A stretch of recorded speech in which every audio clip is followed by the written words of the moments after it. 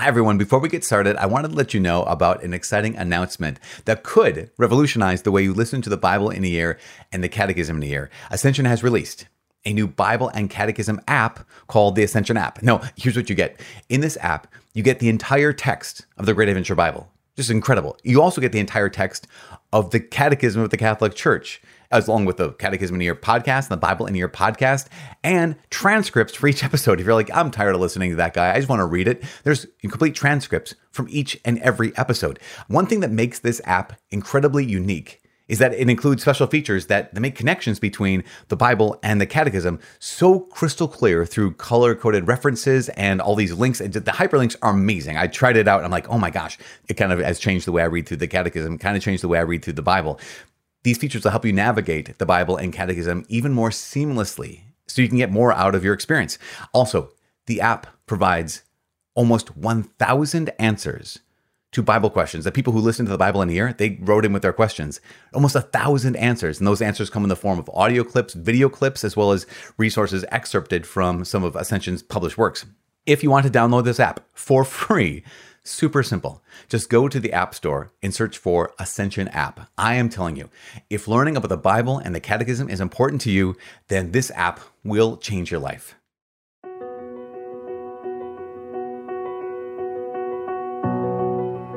Hi, my name's Father Mike Schmitz, and you're listening to the Catechism in a Year podcast, where we encounter God's plan of sheer goodness for us, revealed in Scripture and passed down through the tradition of the Catholic faith. The Catechism in a Year is brought to you by Ascension. In 365 days, we'll read through the Catechism of the Catholic Church, discovering our identity in God's family as we journey together toward our heavenly home. This is day 177. We're reading paragraphs 1297 to 1305. As always, I'm using the Ascension edition of the Catechism, which includes the Foundations of Faith approach, but you can follow along with any recent version of the Catechism of the Catholic Church. You can also download your own Catechism in a Year reading plan by visiting ascensionpress.com/CIY, and you can click follow or subscribe in your podcast app for daily updates and daily notifications. Today is day 177. We are reading paragraphs 1297 to 1305. We're continuing on talking about the celebration of confirmation. So yesterday we mentioned the anointing, right? And of course the anointing oil, so the sacred chrism. But we're going to talk today a little bit about the consecration of the sacred chrism. So there's oil and there's oil, right? There's oil that you just use for whatever. We talked about, all those meanings and the symbolism yesterday. But there's also oil that gets consecrated, oil that gets set apart. And it's the bishop who, in the course of the Chrism Mass on Holy Thursday, or in our diocese, we do it on a Monday. We celebrate our Chrism Mass on a different day of the week because we're kind of all over the place in our diocese. And so, meaning geographically. And so we have that Chrism Mass earlier on in Holy Week. But typically, Chrism Mass is on Holy Thursday, and the bishop then consecrates the sacred chrism for the whole diocese. And in the Eastern churches, they do a whole nother thing. It's beautiful, it's powerful. And the bishop, when they celebrate the rite of confirmation, he extends a particular prayer. We're going to go through that celebration of confirmation, how that happens. Now, the effects of confirmation are what we're also going to talk about today. And I have to tell you, I am very excited about this. So we're talking both about the celebration of confirmation and the effects of confirmation. So let's dive right in right now.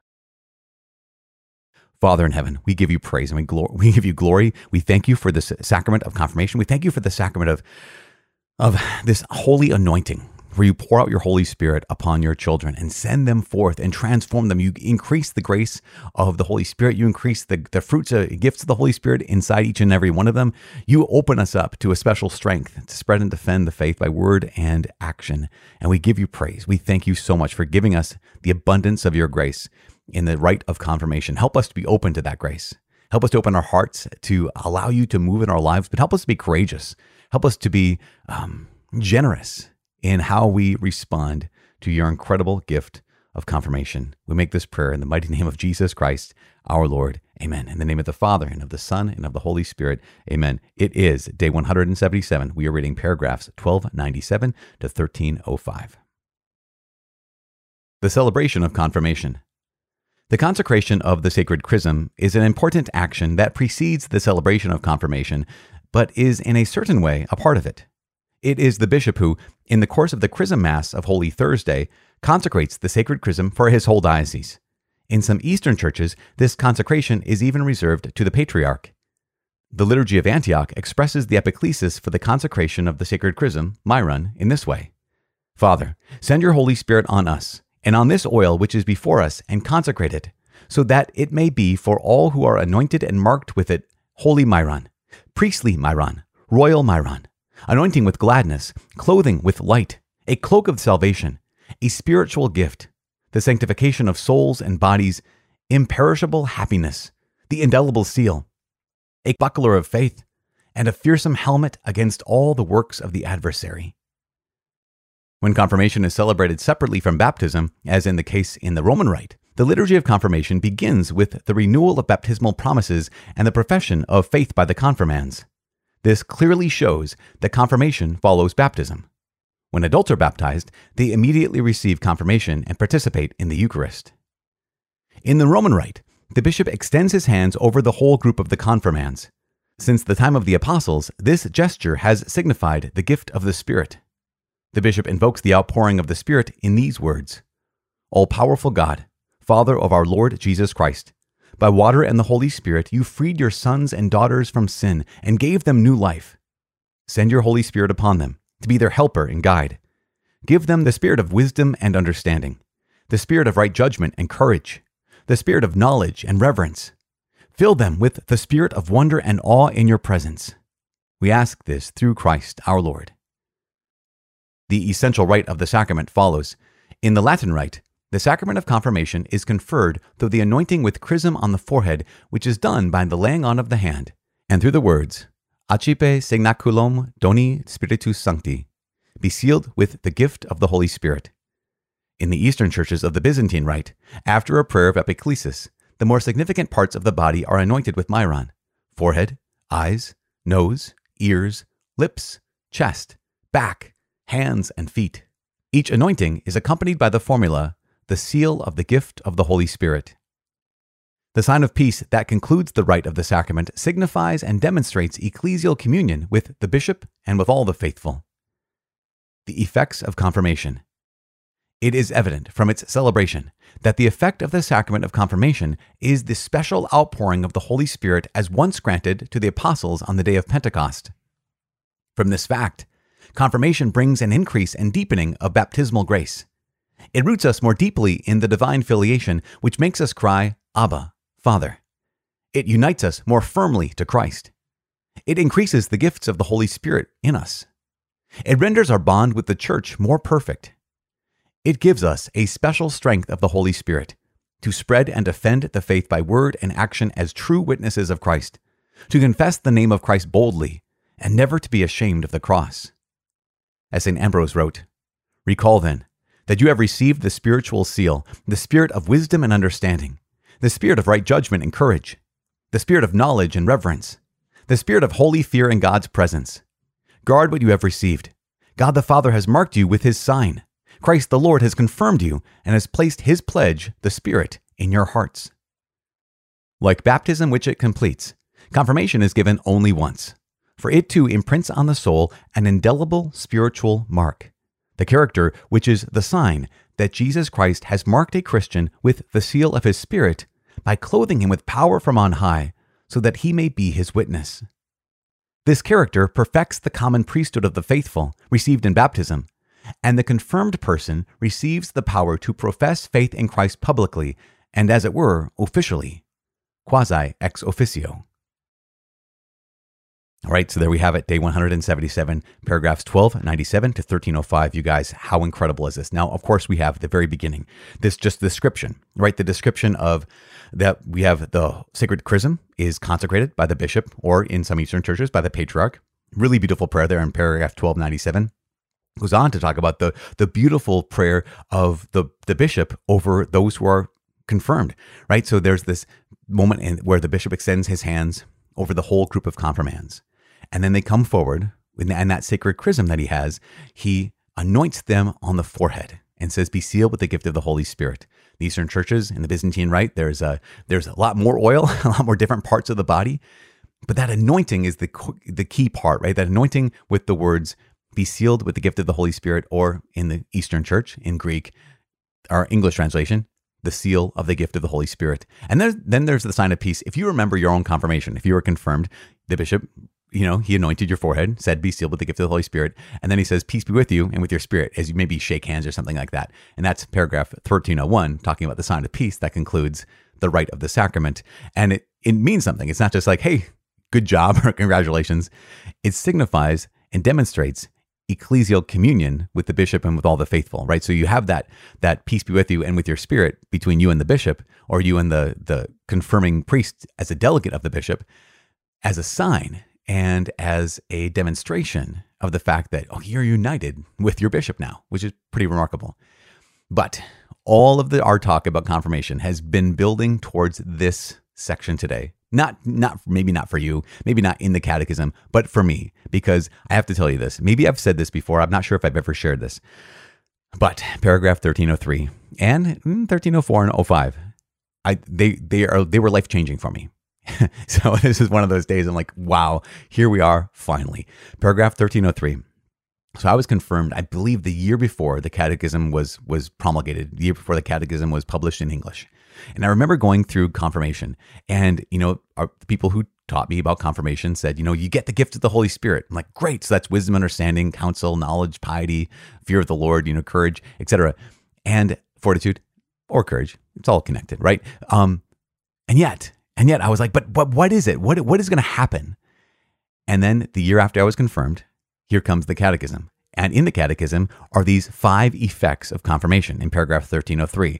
And I remember reading them and thinking, wow, oh my goodness, this is what confirmation does.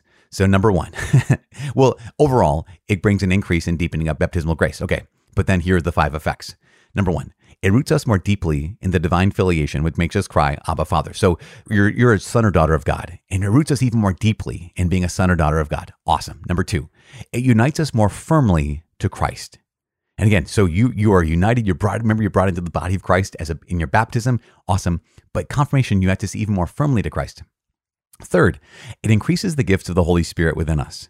So those gifts, wisdom, understanding, counsel, knowledge, piety, fortitude, fear of the Lord, all of those, you receive them in baptism.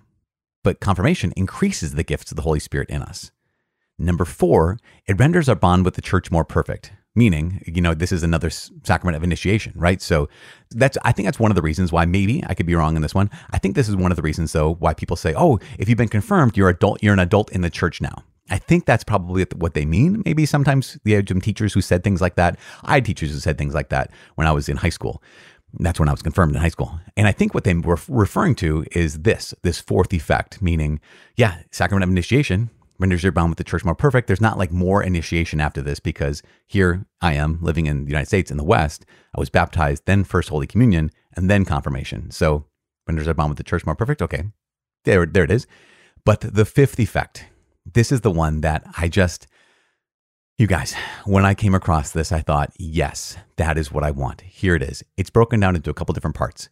The 5th effect of confirmation, it says this: it gives us a special strength of the Holy Spirit to spread and defend the faith by word and action as true witnesses of Christ. Remember back in Acts chapter 2, what did Jesus say? He said, you will receive power when the Holy Spirit comes upon you, and you will be my witnesses. Here's what confirmation does. Gives us a special strength of the Holy Spirit, not an ordinary strength of the Holy Spirit, and not even a common strength of the Holy Spirit, but a special strength of the Holy Spirit to do what? To spread and defend the faith by what you say and by what you do as a true witness of Jesus Christ. And I just think this is just the first part of that fifth effect. How incredible is that? To spread and defend the faith by word and action. That's the gift that was given to you. That's the gift that was poured out on you in the sacrament of confirmation. A special strength to spread and defend the faith by word and action as true witnesses of Christ. Secondly, to confess the name of Christ boldly. To confess the name of Christ boldly. Imagine what it would be if you and I actually did this. Like if the average Catholic who was confirmed, that's how we lived. We actually were able to confess the name of Jesus Christ boldly. And the third part is, and never to be ashamed of the cross. These are the 3 of the, obviously 5 effects of confirmation. That 5th effect has these 3 parts to it. The first one, special strength of the Holy Spirit to spread and defend the faith by word and action as true witnesses of Christ. Secondly, to confess the name of Christ boldly. Thirdly, to never be ashamed of the cross. What if that was common? I mean, what if that's actually what we said yes to? I just think there's something about this that just, it lights a fire. Hopefully, as you're listening to this, it lights a fire in you as well.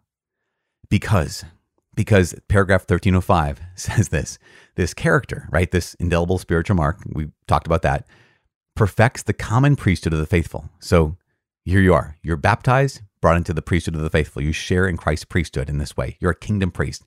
But this character in confirmation perfects that common priesthood.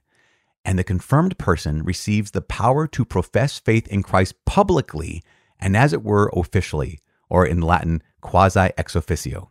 Do you realize that because you've been confirmed, you actually are an official representative of the church? You, in some ways, you could say this. You've been given the power to profess faith in Christ publicly, officially, as an official representative of the Catholic Church, as a representative of Jesus Christ, in this unique, completely unique way, as a lay Catholic who's, we say, simply baptized and confirmed. You are now officially a representative of the church who must, you have received the power to profess Christ publicly?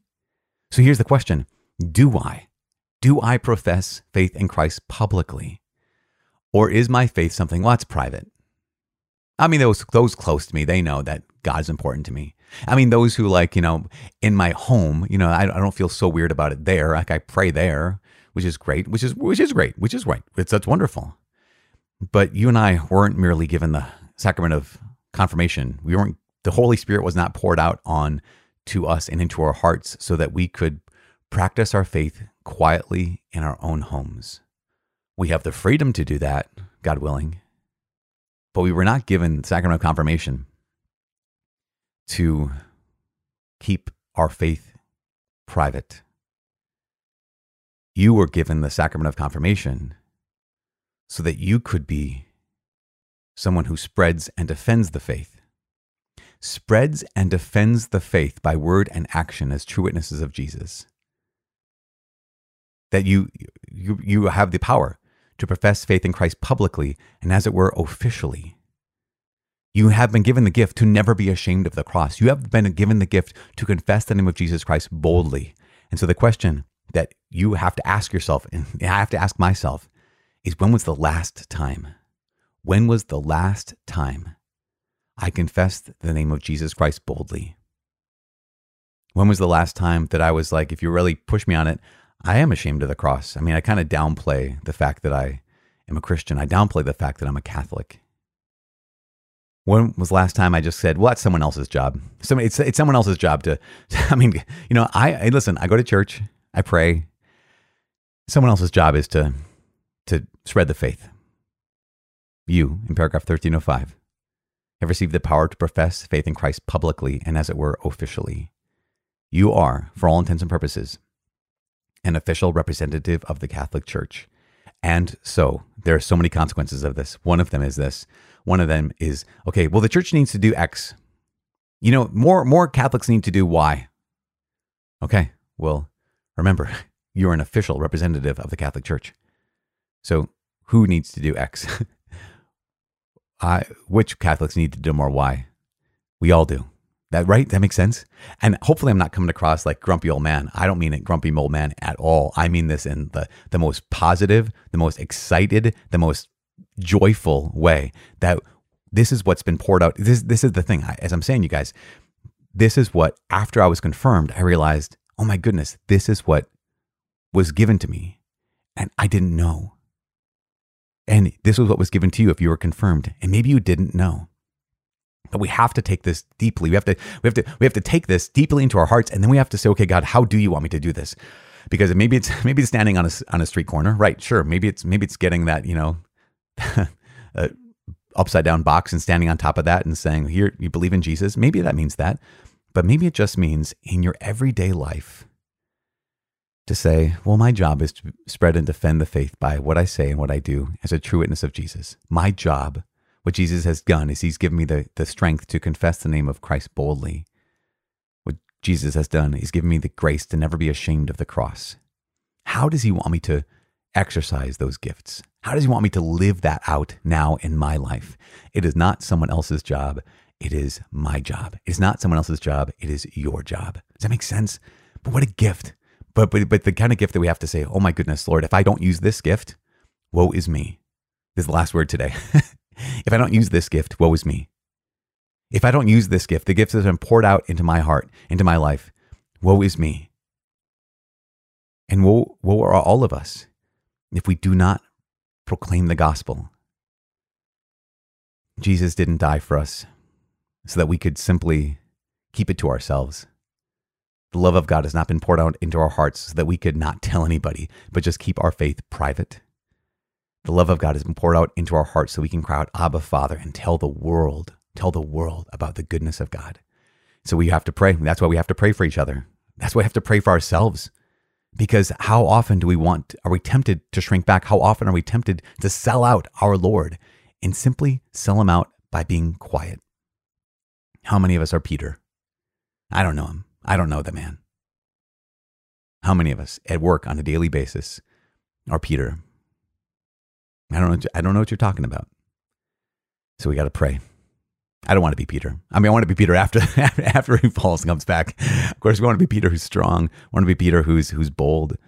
But too often we are the Peter who's afraid to be identified as someone who's a friend of Jesus. So let's pray. I'm praying for you. Please pray for me. My name is Father Mike. I cannot wait to see you tomorrow. God bless.